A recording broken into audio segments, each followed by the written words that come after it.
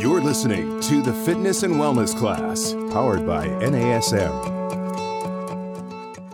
NASM's new subscription service, NASM Connected, is the best value in fitness. When you sign up, you'll get access to everything you'll need to expand your career, master new disciplines, and stay up to date with your certification in one great package. Gain instant access to over 350 online fitness courses available anywhere, anytime, on any device. Earn CEUs for dozens of approved providers. Plus, unlock articles, webinars, videos, and podcasts from the biggest names in fitness. Don't wait. Sign up today and unlock the best content in fitness at the best price. Get connected at nasm.org/connected or call 1-800-460-6276.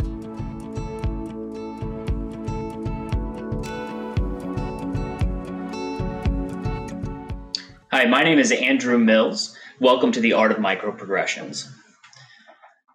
Tell you a little bit about myself. I've been in the industry for a little over 10 years. I started out selling gym memberships and decided to become a trainer and started out with NASM. And when I thought I was going to be a trainer, I thought, this is pretty easy. So I'm just going to go in, I'm going to get certified, I'm going to dive in, I'm going to start taking care of all these people that I've been selling gym memberships to, and it's going to be a piece of cake. And then I got that textbook, started combing through it, and found out right away that there was a heck of a lot more to this training thing. And so since then, I continued my education. One of my favorite specializations was the CES. I got that one very early on. And that inspired me to follow a track to become a master trainer, which I did in 2015 through the NASM. And then I got my master's degree in exercise science with emphasis on rehabilitation through Cal U. And shortly after that, I got my massage therapy license. And then because I'm a glutton, I decided to go back for my doctoral in health science, which I'm about halfway through that program and enjoying that at Cal U as well. So one of the things that I feel is most important as a trainer is really identifying our clients' needs and where to progress them. As a mentor to fitness professionals, one of the most common questions is, what exercise should we choose? Is it, should I be doing squats? Should I be doing lunges? Is a push-up better? How do I make this interesting? How do I challenge them correctly? And we get this conversation revolving around the tools, and we get away from the variables that actually drive the results that our clients are after. And so that's what we're going to talk about today when we talk about progressions and regressions. So our agenda, we're going to review the kinetic chain checkpoints. This is critical. Most of you are going to be familiar with that from when we discuss assessments. We're going to go over the progression continuum. In other words, what do these progressions and regressions look like? What is easier versus what is going to be substantially more difficult? We're going to talk about identifying critical moments. In other words, when is it appropriate to progress that client or regress them? And then making smooth transitions. In other words, how are we going to communicate these progressions and these regressions in a way that keeps them motivated and on track? So we want to start with the kinetic chain checkpoints. We've got head, shoulders, lumbopelvic hip complex, knees, and feet.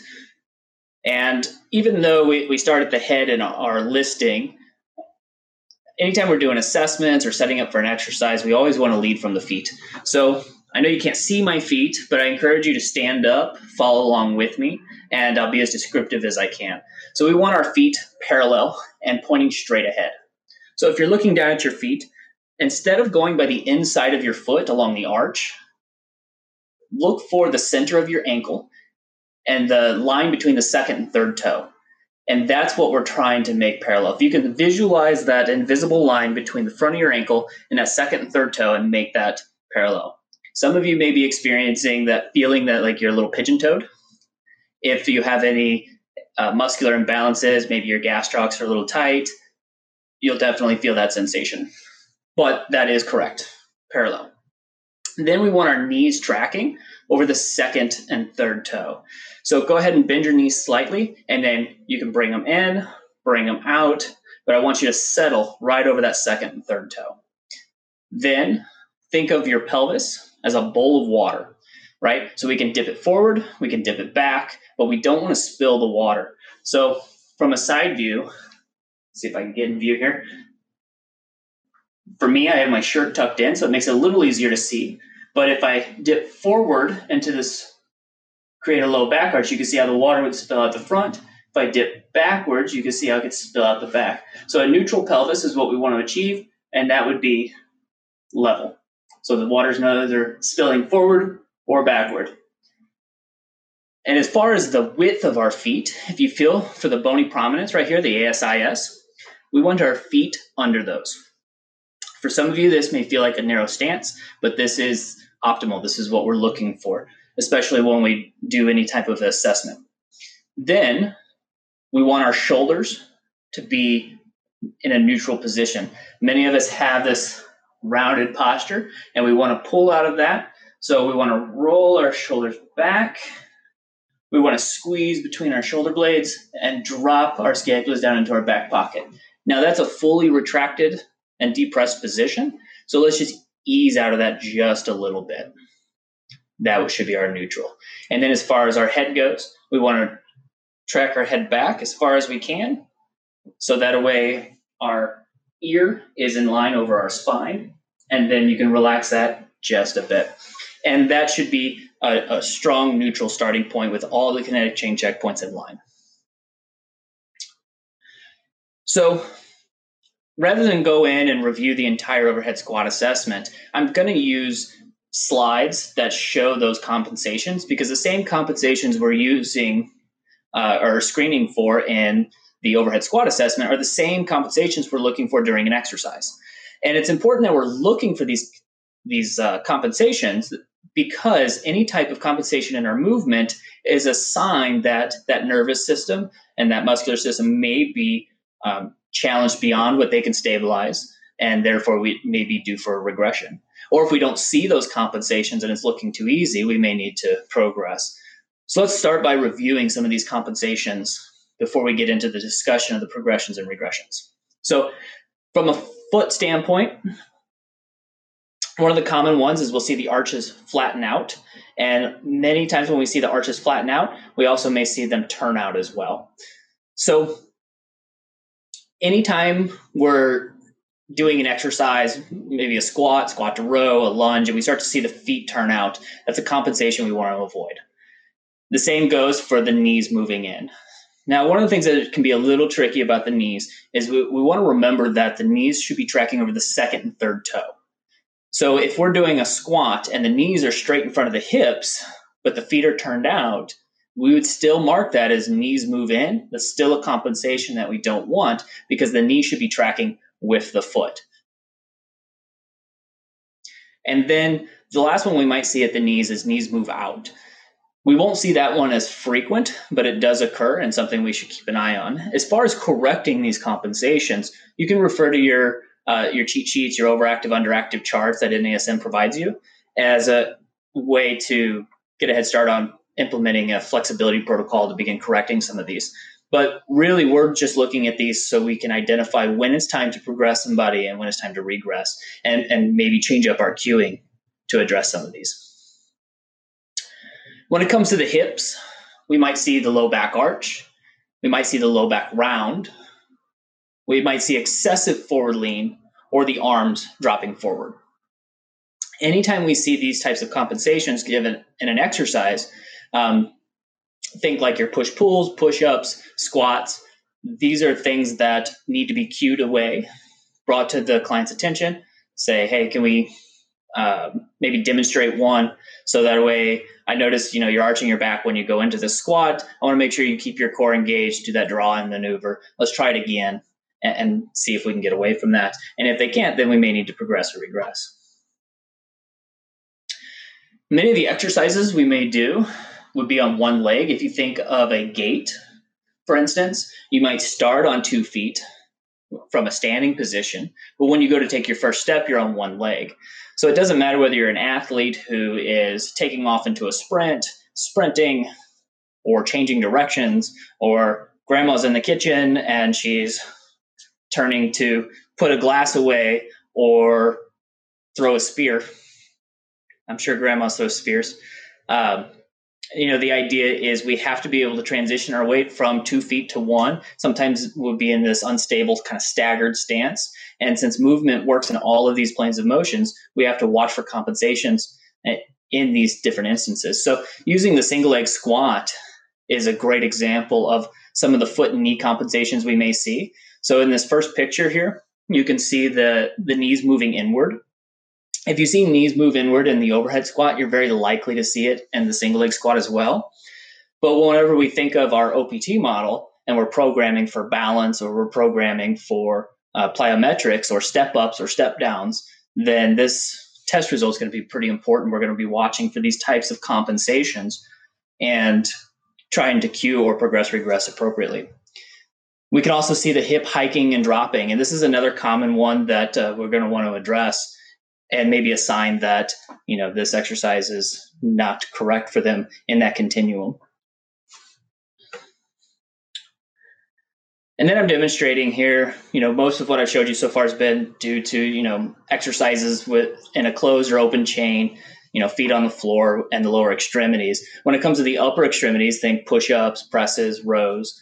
We're going to have these other compensations of shoulders wanting to elevate, head protruding forward, and arching of the low back. So one of the things that we really want to address here is that movement in an exercise standpoint, as trainers, we want to really improve the quality of movement, because our body develops habits, right? So it's not always about how much effort we put into something or how hard we work or the level of intensity. Sometimes it's a matter of the quality of the work that we're doing is going to determine that outcome. So for instance, if I have an athlete who's coming in to see me and they have to do some squats, maybe they're a power lifter and that's what they're going to be performing. And I notice that they're performing this specific movement. Maybe it's the barbell squat, and I notice that their knee is not tracking correctly.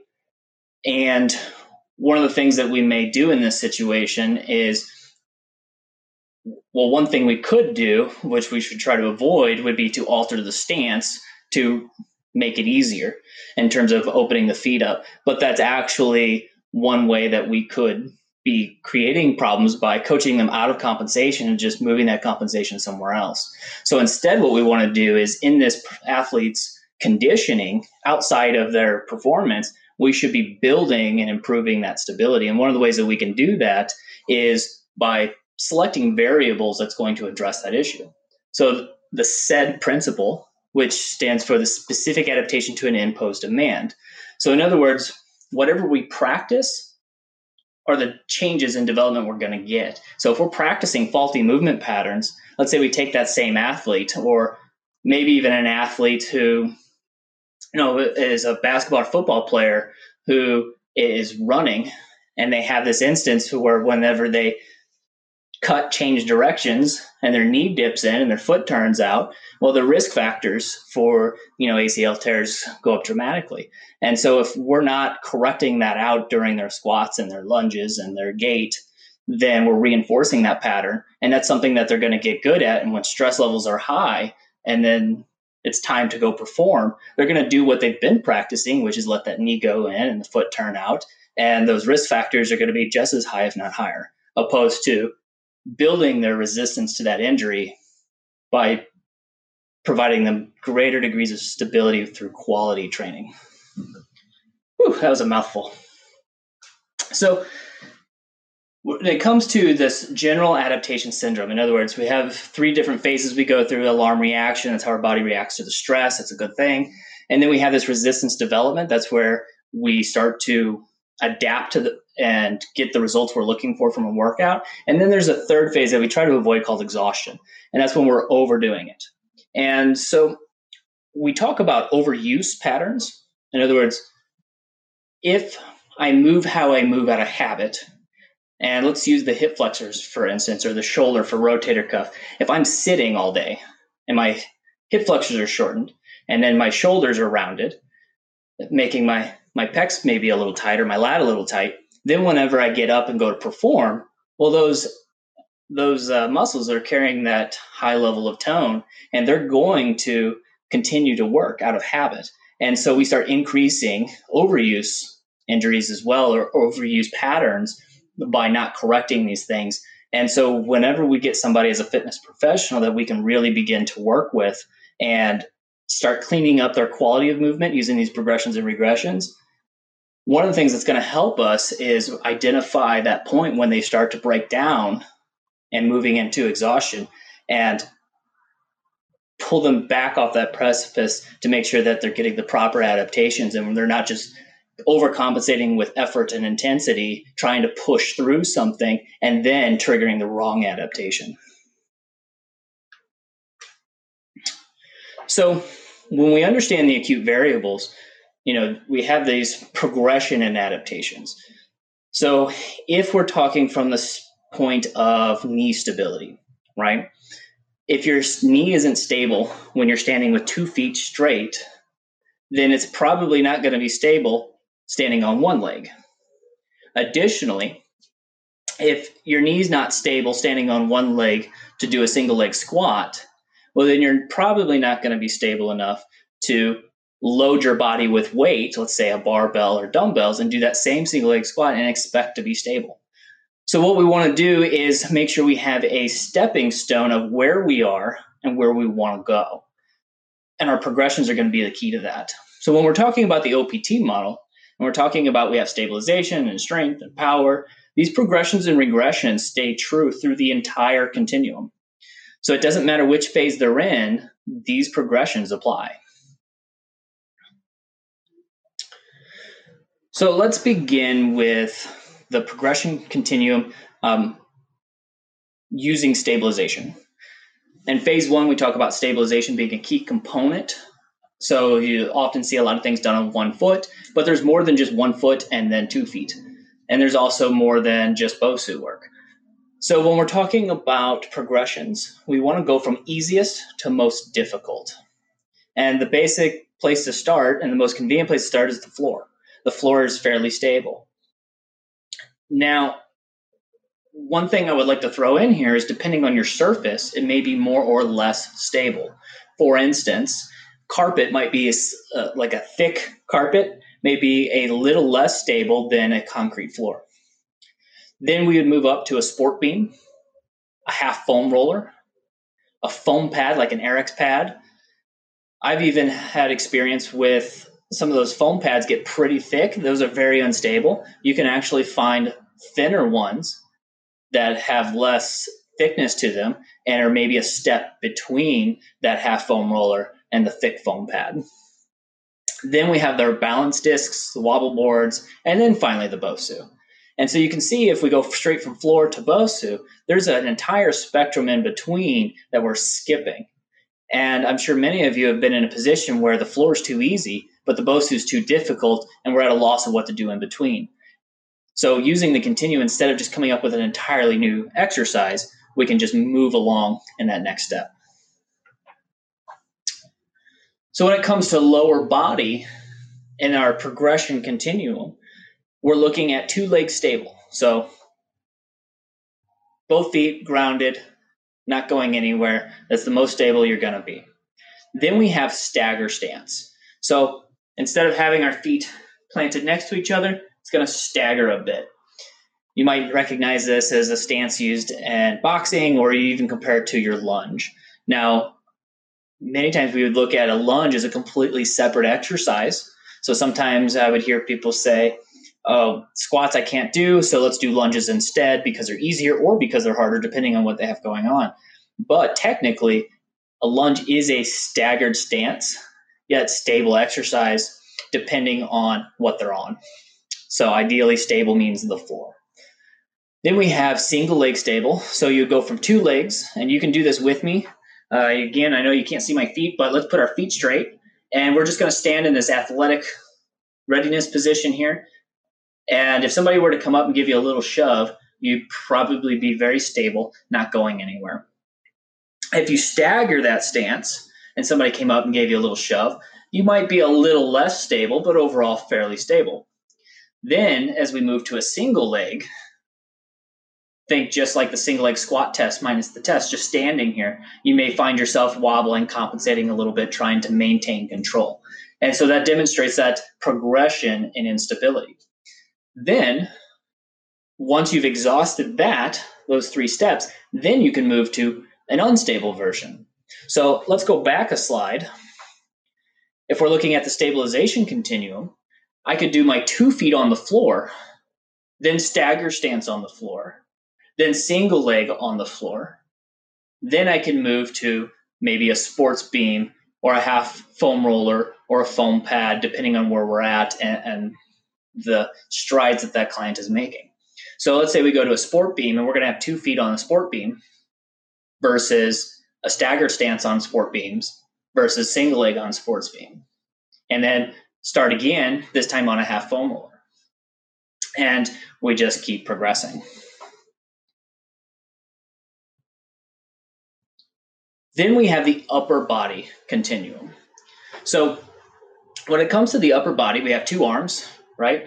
So think like a press, whether we're talking overhead or like a chest press or even a row. When we're in this instance where we got 2 arms, that's going to be our most stable. Then we have alternating arms. So we have to move back and forth here. It's just a little more difficult if you think we have competing patterns with our nervous system where we have to control one going forward, the other going back, and then maintain stability of our spine or controlled movement of our spine. And then we also have single arm. So that's where we may have, let's say a cable press. I'm standing on with my feet straight, hands on my hips, and I'm doing a single press forward. So as that weight wants to twist me back, I have to stabilize that and hold it, making it a little more difficult. And then single arm with trunk rotation. And so now if I'm in phase 1, I probably don't want this trunk rotation because it's about preventing movement of the spine. But then as I move into the strength phases, I might want to add in a controlled rotation of the spine, or I may even want to progress in a phase 5 to an explosive movement of the spine. So bringing up this trunk rotation also highlights another part of the continuum, talking about planes of motion. So when we're talking about planes of motion, we've got our sagittal plane, front to back. Then we have our frontal plane, which is side to side. And then we have our transverse, which is twisting. And it follows the same thing in the progression, going from sagittal, which is typically the easiest, then frontal, then transverse. So if we're looking at the upper body continuum, we've got our 2 arms, which is our sagittal plane. Then if it's, let's say where it's an overhead press, we might have our horizontal or our frontal plane. And then whenever we're doing single arms, we have these anti-rotations, or with rotation, we're resisting forces in that transverse plane. So because movement happens in 3 planes of motion, it's important that we also train in these different planes of motion. So for instance, if we're doing let's call it a step up to balance. If we're going to do a step up to balance, we're going to be moving through one leg, and it's going to be a little less stable through that step up. However, if we have arm movement, let's say we've got dumbbells and we do an alternating, right? That's going to be a little more difficult, and it's going to challenge our ability to stabilize in the frontal plane. So if I push up, I have to resist forces of leaning to one side or the other. So that's frontal plane. If I'm doing it and let's say I've got a cable and I'm going to come up and do, let's say, a PNF pattern with a band resistance or maybe a dumbbell or shoot just body weight, I'm going to have to resist that rotation. So therefore we've got anti-rotations in there. We can do the same thing with cable resistance, band work. We'll put the band around the thighs. We can do tube walking. So we've got tube walking in the sagittal plane, tube walking in the frontal, and then even tube walking in the transverse.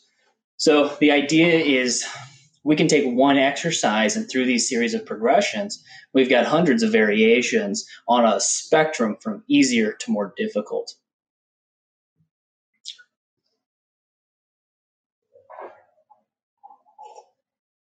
So an example of a progression here would be like a standing cable row.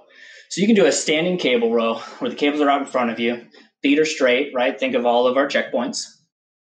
And with our feet straight, knees in line over the second and third toe, we're going to keep an eye on the low back, the shoulders, we don't want them shrugging, the head forward or back, and we're going to do this cable row.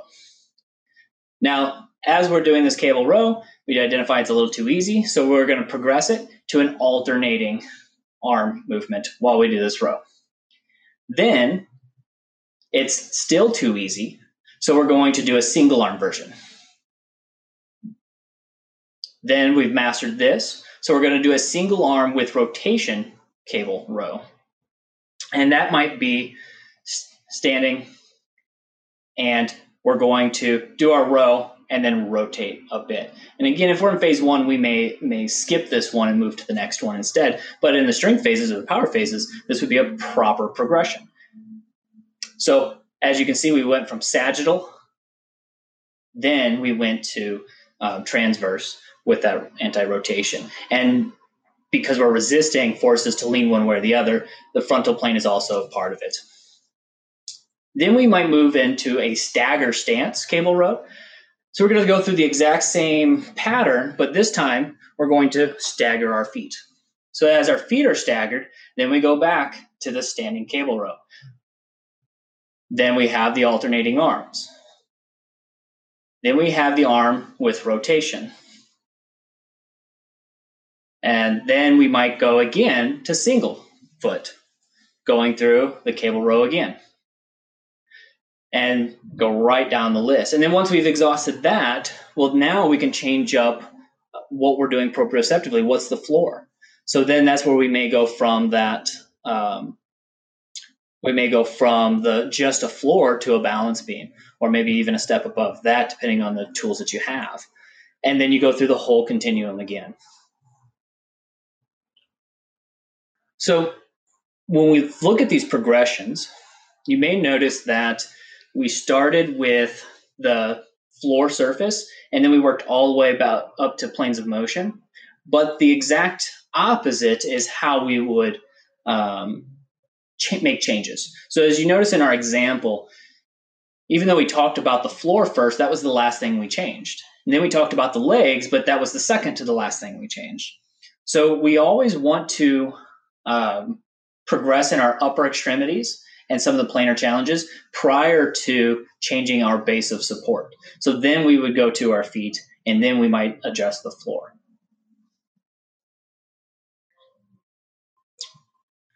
So we want to make sure we're looking for these critical moments. And in these critical moments, we're really talking about, I'm working with a client, maybe they're doing a squat to row or a lunge or some exercise, and we start to notice that they're beginning to compensate. Maybe it's their second time around. Maybe we're doing a phase one routine, and we've got that vertical loading pattern, so they're going from top to bottom. And then the second time around, they're a little more tired, and we start to notice that during their squat to row on the second round, they're starting to push their head forward just a little bit. And in our progressions, one of the things that we've done up to that point is we've got them in a stagger stance squat to row. Not that easy. This client's doing fairly well. So now that they're in the staggered stance squat to row on the second round, they're starting to push their head forward through that pull. Something's got to change. We don't want to perpetuate that. That's not the adaptation we want to make. So maybe they're just losing focus because the intensity is higher. So I would say, let's, on this next rep, you're starting to push your head forward a little bit. So why don't you make sure you're holding that chin back and remember your kinetic chain checkpoints. These are conversations I have with my clients all the time. So if I say, your head's starting to push forward a little bit, they would know exactly what I mean and begin to correct that. And then if it goes away, great, we still get more mileage out of this version of this exercise today. But if they're not able to correct it, then it's time to regress. And I might do something as simple as go back to two-legged stable. because we're already doing 2 arms, so we can't regress back from that. So then we're going to regress the feet. Now let's say they're in this same scenario. They're in a staggered stance, squat to row, and at the top they go to pull, but they're crushing it. Then I might say, great, next time you come up, I want you to do single arm. And then when you come back, I want you to do the opposite side. And then they crush that. Maybe we went through the entire set and it was just too easy. And so on, and then we come back through the third time, we're going to start them off again with that one step progressed. Or we might say, this is still too easy. You're crushing it. Instead, what I want you to do is hand me that other cable, and I want you to just come up and do the one side. And then we start to notice they're having a hard time stabilizing. We're getting some hip hiking, or the head's protruding, or they're shrugging a little bit. Then we can say, I notice these compensations, try and fix it on the next rep. If they can't, they say, all right, I'm going to hand this other cable back to you, and we're going to continue. And so framing the conversation around these compensations in a way that it's not a success or a failure to move forward or backward. It's about identifying where you are in the moment and making sure we have the right exercise to get you the results you want. And it's not good or bad inherently. It's how we really frame it and what we set importance in. For me, the value is in the result, not whether we're doing it 2 arms or 1 arms. So we want to provide appropriate cueing first. So as soon as we see the compensation, we want to take a step back and say, hey, maybe they're losing focus. Maybe they're just not aware as fatigue starts setting in. They're just not aware of their own body. And so what we want to do is provide that external feedback, give them a cue. And if you haven't established, cues that work, sometimes you have to experiment a little bit. Sometimes a cue that works with one person is not going to work with the next. If you've had an opportunity to already demonstrate what you're looking for, so whenever you provide the cue, they know what you're talking about. That's important. And then being exact in our cue. So if you just say, move your foot back a little bit, they don't know if that's an inch or a foot. So we want to make sure we first provide appropriate cueing. Then if we're seeing persistence and the compensation patterns, then we want to go ahead and make a change. So we might make that change mid-set. Let's say they've got 12 to 20 reps, and based on where this client is in their progression, we're doing 15 to 20 reps, which is a lot, but they're only on rep 4, and I'm starting to notice them compensate, and they're not able to correct it. Well, then we'll just make that regression and just keep going, finish out the set. If they're already around 12, or they're in that window of 12 to 20, and they're approaching 15, and they're just starting to compensate, we'll just stop the set there, and then the next time we'll make our regression before we begin that exercise. And by next time, I mean within that same workout. So when we're framing the conversation of progressions and regressions with our clients, again, we don't really want to put the value in, are you, doing this progressed version of this exercise, or are you doing a regress version? Because it's not a sign of success or failure. It really comes down to what results are we wanting. Remember, we want to practice movement. We're not just, we tend to think of movements as, this is a bicep muscle exercise. I'm doing these curls. But really what we're practicing is elbow flexion, right? And we want to make sure that, especially in relationship to the rest of the body, that elbow flexion is being performed properly. Because if we're going to be doing something a bunch of times, we want it to be sustainable, at least to a degree that we're not increasing our risk for injury, and we're going to be more resistant to the external forces we place on our body. So whenever we're doing squatting, it's about triple flexion to triple extension, right? Triple flexion being the flexion of the hip, flexion of the knee, flexion of the ankle, then, or dorsiflexion to be more clear. And then whenever we go into triple extension, it's the extension of the hip. So we're engaging that glute, extension of the knee. So the quad's engaged, and extension of the ankle, or in this case, we're talking about plantar flexion. So when we walk, when we run, when we jump, we're really looking for these triple flexion, triple extension patterns. We will also look for parallel lines. We want that equal joint distribution of weight. If you're squatting, we want our weight evenly distributed amongst all of our joints. That way one isn't being overloaded and reducing performance. So to have this conversation is really more about we want to work you. We want to get the results that you're after. And it's not about whether you're progressing or regressing, but it's about, are we getting the right stimulus to change you in the direction you want to be changed? And there are days where people are just not going to have the energy that they may have another day. There are so many factors, from mood, psychological state, physiological state, how is their nutrition habits, sleep patterns, humidity levels in the air. It's all going to impact performance. And we can get way too caught up into the exercise itself as a sign of success or failure. And we really want to look at it as the conditions are always going to be changing, and we want to meet our clients where they are, regardless of those conditions. So if we're working at a home gym, it's a hot day, it's a little more humid, they're not going to perform at the same level on a cool day with lower humidity.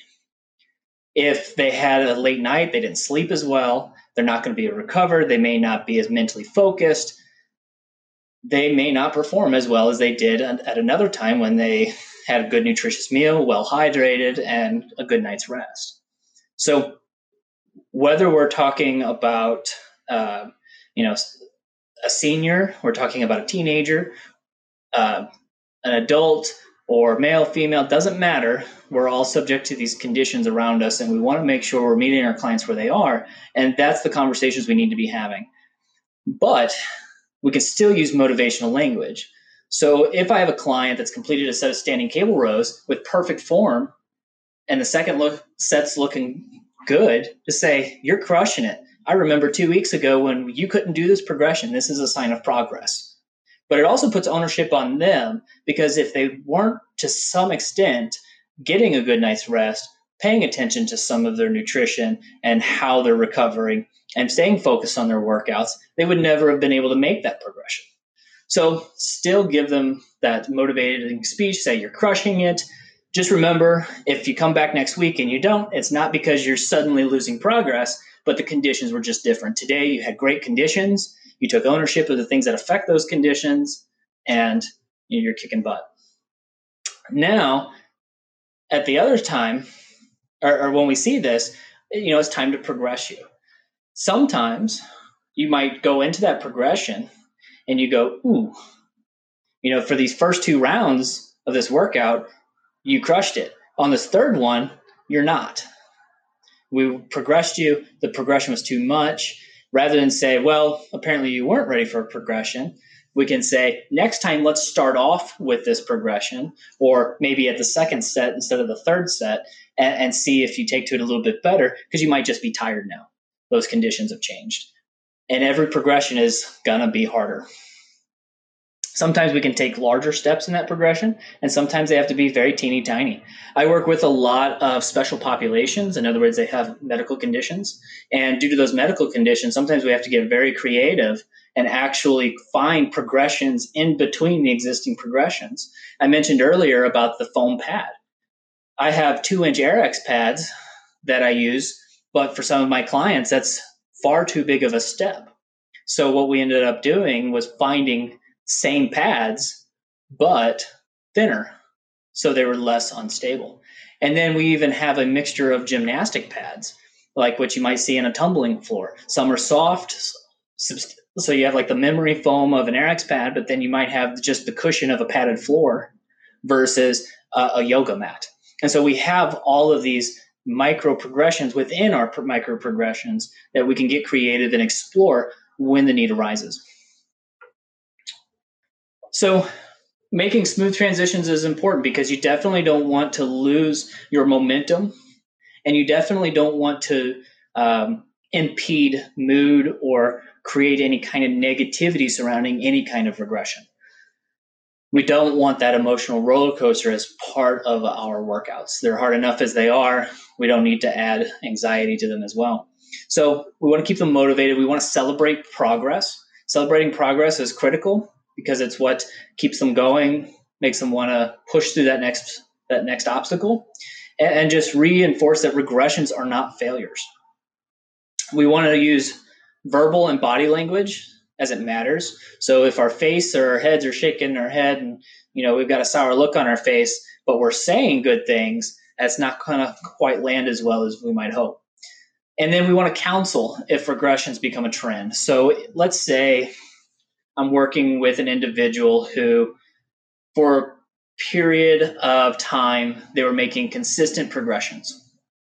And then I noticed that as we're working through these progressions, there are some days where maybe they were a little more tired, they didn't drink enough water, whatever the case may have been, they ended up regressing a little bit.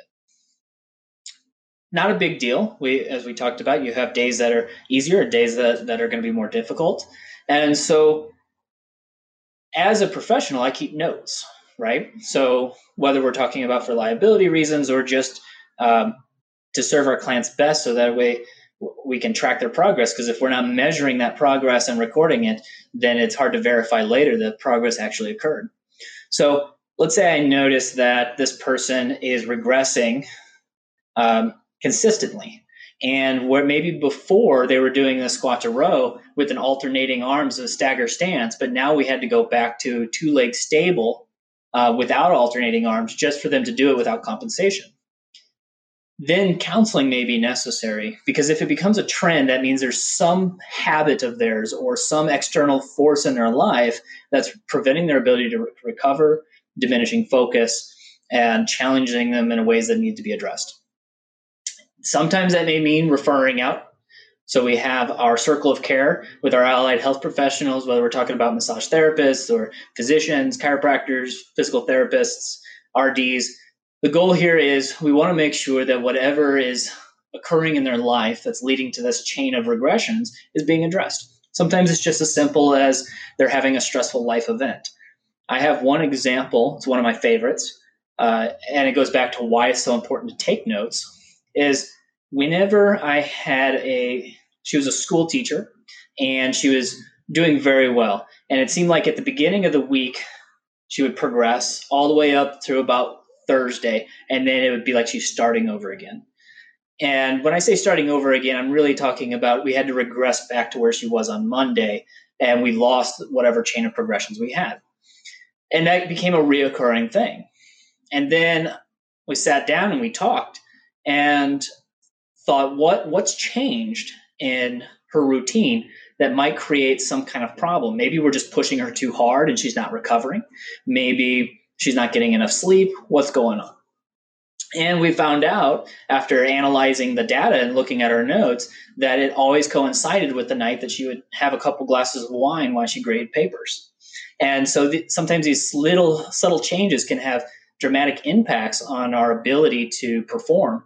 And so if I wasn't taking notes and we weren't using a progression continuum, we may not have caught those subtle changes. If we were always doing just the easy version or the hard version, we may not have seen those subtle dips in performance.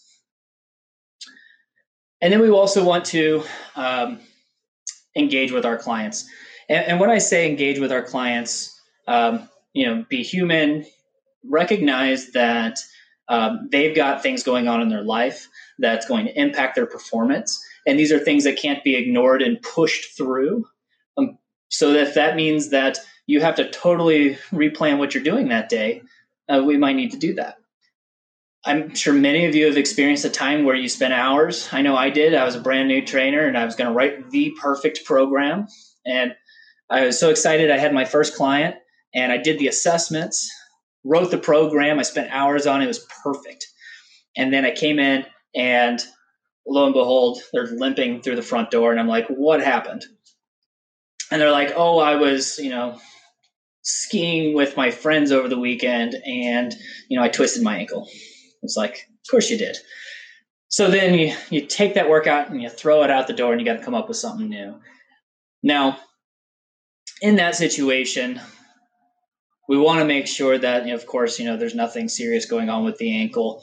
We may need physician clearance, etc., to make sure it's safe for them to train. But when they do come back, they may not be at the level where you first assessed them. So you would want to reassess them and then do a new workout. Then let's say in the recovery of that ankle, they're going to have days that they're more stable than other days. So if you plan to do squats, but they're lacking, or let me pick a different exercise. Let's say they're doing step up to balance, right? And you're doing step ups with an alternating press. So as they're doing those step ups, you start to see that they're not progressing well. You don't have to come up with a whole different exercise. Just say, let's do it with just 2 arms, or let's take arms out of the equation and just do the step up. And with these little regressions, you might find exactly where that ankle is able to work today, and then you want to stick to that. So when I do programming, I like to program with the core exercise being, if it's legs or it might be squats. My programs may look very, very boring because on the surface it says, bench press, cable row, etc. All of these traditional exercises. But whenever I have the client in front of me, we may start off with that bench press, and I'm saying, you're looking great today. I want you to go ahead and start alternating your arms through this press. And as they begin alternating that arms, then I say, you know what? You rocked it so much on this next round, we're just going to do 1 arm. And so engaging with our clients, being part of that's where we really build value. And I guarantee you, this is something that lacks this level of understanding. So if you can wrap your mind around progressions and regressions, you're going to bring your training to a whole nother level, and you're going to build value for your clients that is just incomparable. So a couple things before I wrap up the summary, or wrap up and summarize our workshop. One of the things that I really want to address is that when we're talking about base of support, we have to put it in context. So this continuum is a very good guideline. However, there's going to be situations where we're going to have to make adaptations. For instance, when we're talking about 2 legs straight and stable, that may be different for a chest press compared to a row.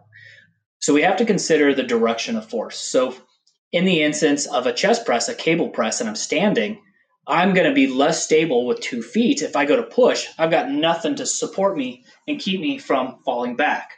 So instead, I'll stagger my stance so I'm more stable. So in that instance, a staggered stance is actually more stable than just side-by-side stance.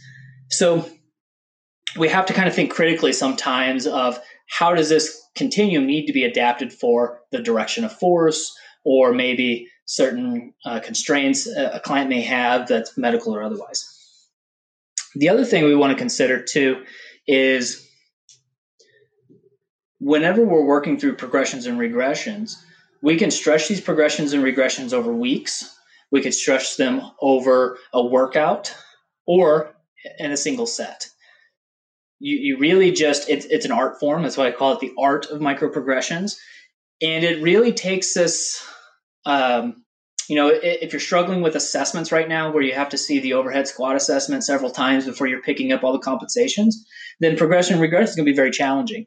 So as you get better at your assessments, you're going to get better at identifying when it's time to progress and regress. And then in addition to that, as you get more comfortable with progression and regression, then it's going to be even easier for you to identify those compensations during your assessments. So it comes full circle. The other thing that's really important is whenever you're progressing and regressing, progressions and regressions is about shifting along that continuum, that neural continuum, which we're coming to call it, of adapting the upper body, then adapting the lower body, then changing our surface that we're working on, and as well as addressing which plane of motion. As we're going through that context, at no point are we actually coaching out of compensation.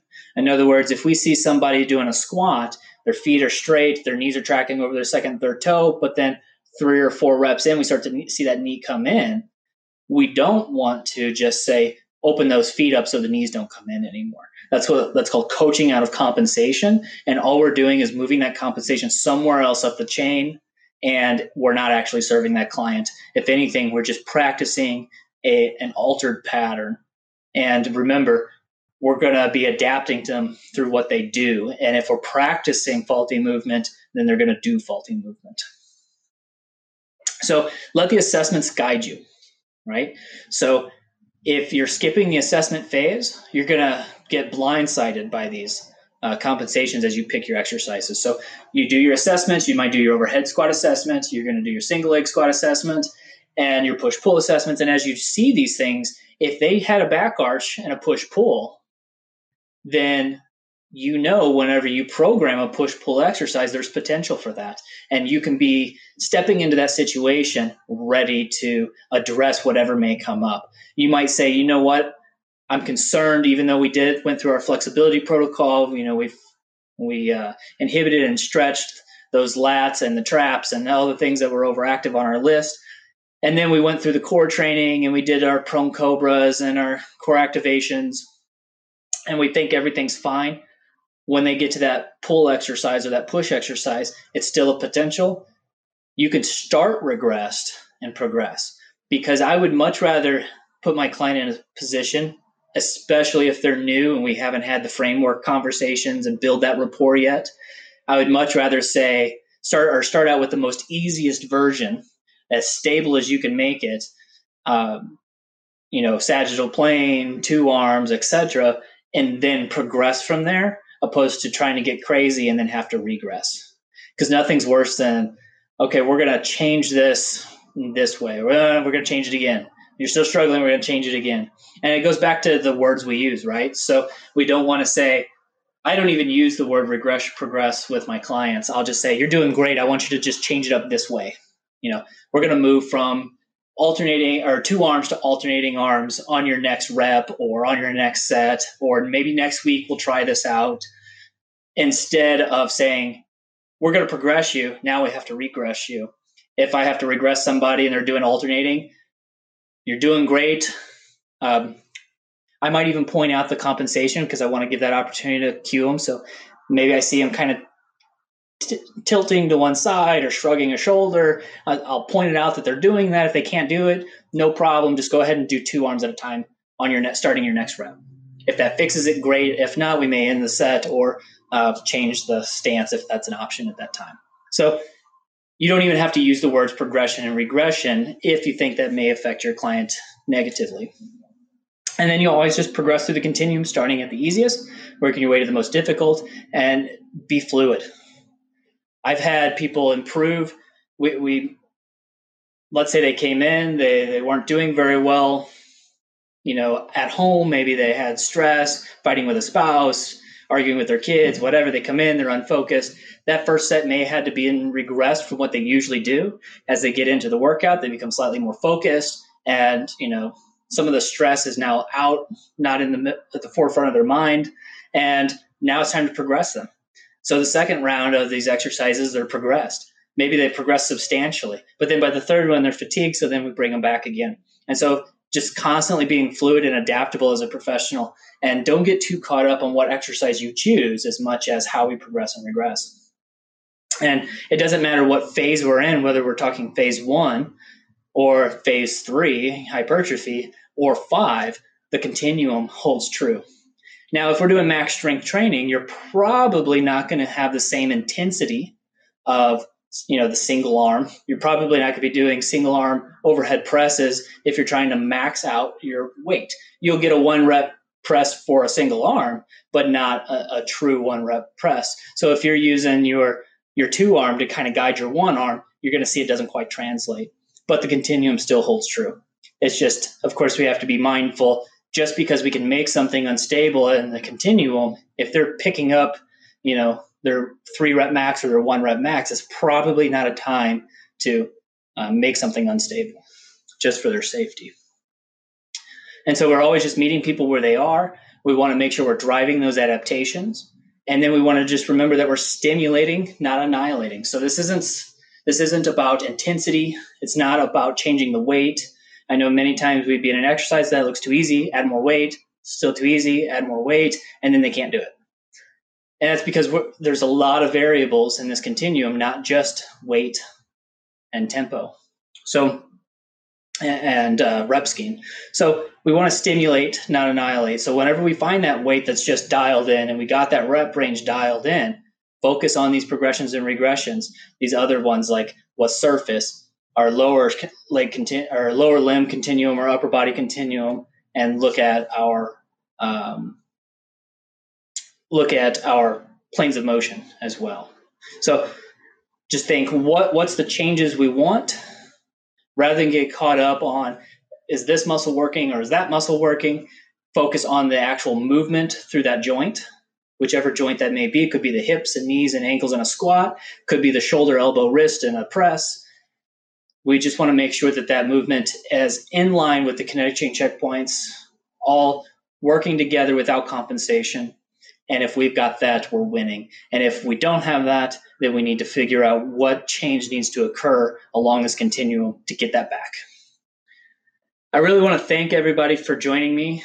This is a subject I'm passionate about, and we could spend hours discussing, but play with this. You can do this on your own. You can do this with your friends. You can continue implementing it with your clients. Don't be afraid to tell your clients, hey, I learned something new this week and I want to start implementing it in our sessions. Just bear with me if it seems a little wishy-washy, because ultimately it's for not just my betterment, but for your results as well. And don't be afraid to continue that relationship and let them know that you're growing alongside them. And I think they'll appreciate that. Of all the videos that you could have, or lectures or workshops you could have attended for Optima this year, thank you for choosing mine. And I hope you all have a great week. If you have any questions beyond this and you want to reach out to me, it's andrew.mills at nasm.org. So andrew.mills@nasm.org, or there's my company email, andrew@achievewellness-stl.com. And I'd be happy to respond with, make anything more clear, dive in a little further with you, or just answer any questions you might have. Have a great week.